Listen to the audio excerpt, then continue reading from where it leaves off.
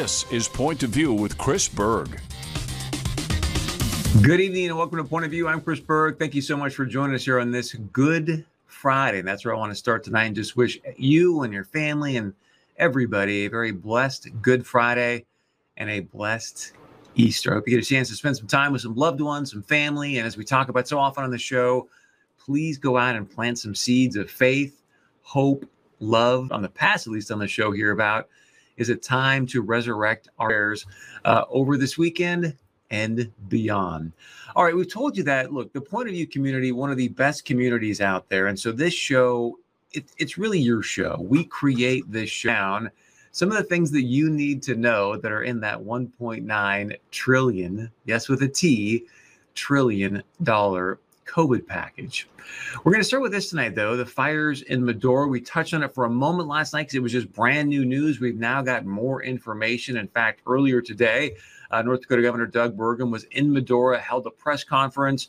It was a little windy out, so we don't have great audio for you, but we just want to give you a visual here of him being in Medora with a lot of the different federal agencies, local agencies, and just the incredible job that they did. We ended up yesterday with 0 lives lost, 0 injuries, and 0 structures lost.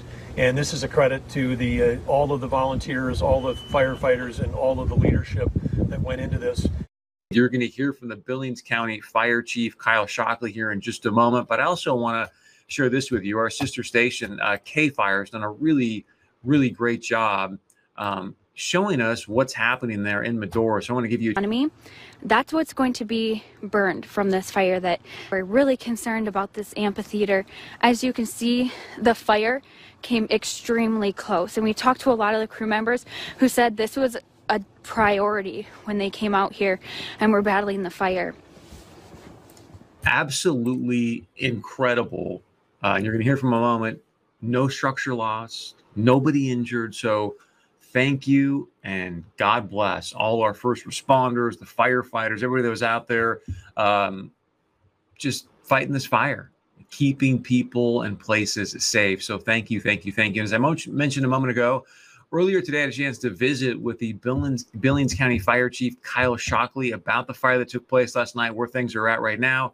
Here's what he had to say earlier today.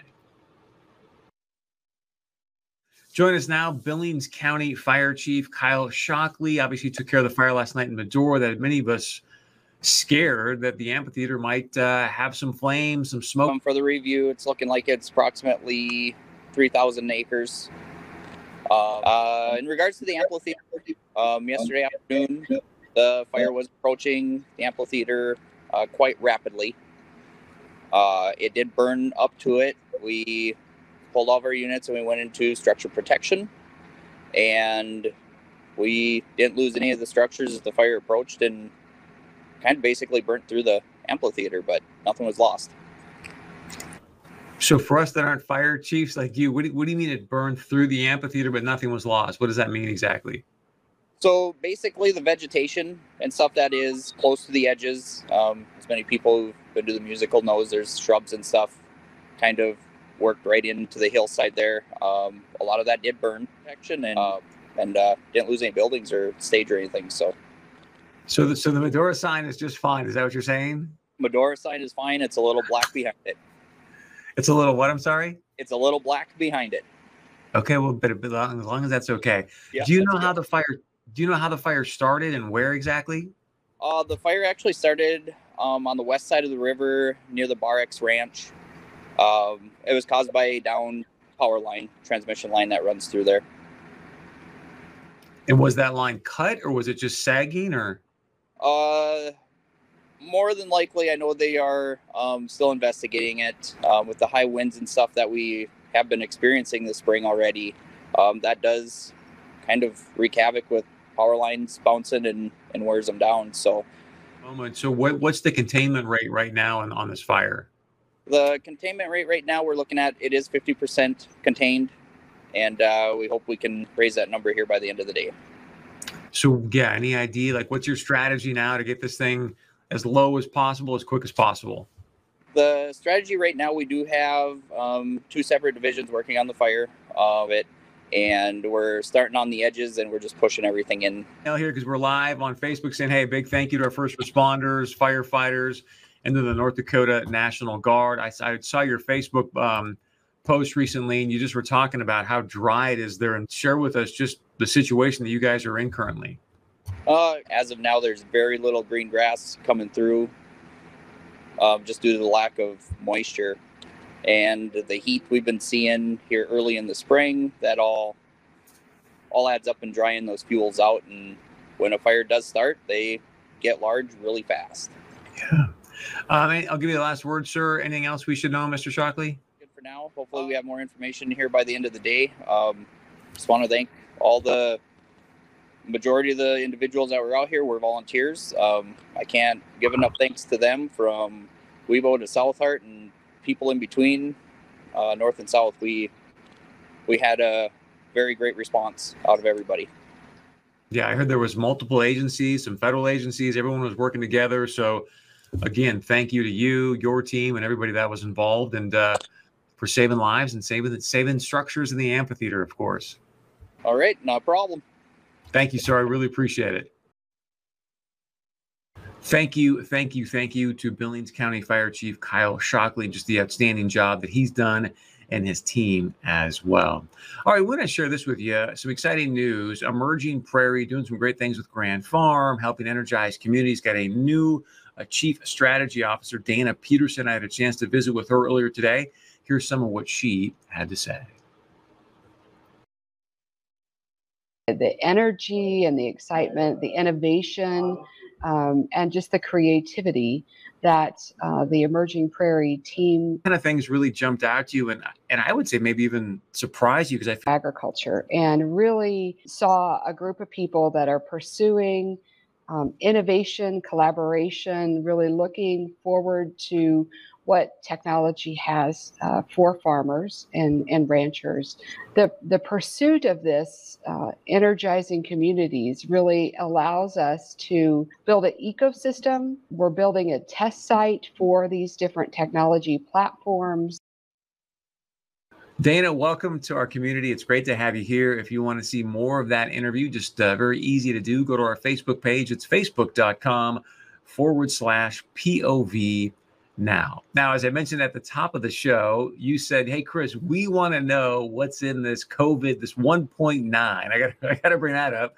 This $1.9 trillion COVID package. So Point of View's Anna Johnson dug into that for you. Here's what she found. Most people are familiar with the main parts of the American Rescue Plan, aka the stimulus package. But we've received a lot of requests from you to dig a little deeper and share what makes up the majority of the $1.9 trillion rescue plan. The Facts Foundation created this graphic to show how the funds from the American Rescue Plan are allocated. Like any bill, there is a huge amount of items in the bill, but I'll break down the more interesting ones. Agriculture received a sizable endowment, and part of that was $1 billion for socially disadvantaged farmers, ranchers, forest landowners, and operators, and groups. These are groups that the Department of Agriculture denotes as having been discriminated against by the USDA. USDA Secretary Tom Vilsack has made it his mission to combat discrimination during his term. One of the more publicized parts of the bill was funds for education. While $122.8 billion in the package went to schools for general COVID management, here are a few schools that were allotted funds by name. $19.25 million for Gallaudet University in Washington, D.C. Now, D.C. has delegates, and because D.C. is still a district and not a state, delegates have limited voting privileges, which is why they didn't get to vote on this plan. Nevertheless, their university received a large endowment. $35 million went to Howard University, which is also in Washington, D.C.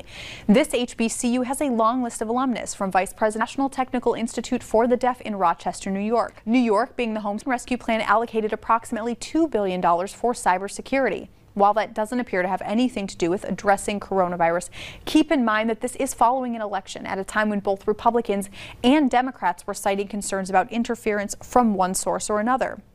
If you saw my previous set on how budget reconciliation works, you'll remember that Democrats did not require Republican support for this package, and therefore could add whatever they felt was worthwhile into the mix. Some people have criticized them for the size of the package, especially as it included funding for pollution, fish and wildlife investigations, endangered species, and, I'm paraphrasing here, international fish smuggling. The bill also allotted funds for foreign assistance and operations of around $8.96 billion, $500 million in refugee assistance, and almost $900 million for Native American tribes housing, government, and language preservation, not specifically for COVID-19. But with a $1.9 trillion plan comes lofty expenditures for administration and oversight. In fact, the Inspector General received approximately $68.1 million, while administrative expenses were at least $2.1 billion of this bill. Now, the reason you should find that the most shocking is that the American people only received approximately $1.47 billion in direct payments. To review, more money was spent on paperwork, staff, technology, and oversight than on direct payments to the American people. Also, it's worth noting that some of these provisions can have money to be used as far in the future as 2027, which begs the question of how immediate the need was for these provisions in the first place. Now, the American Rescue Plan does continue to help millions of struggling Americans, but it's been criticized for being weighed down with pork. And while it's not uncommon to have special amendments and line items attached to the bills, it's rare for the U.S. to pass such large packages, and even less common for one to be passed with no bipartisan support whatsoever. Anna, thank you very, very much for that. We always appreciate the outstanding and hard work that you do here for the show.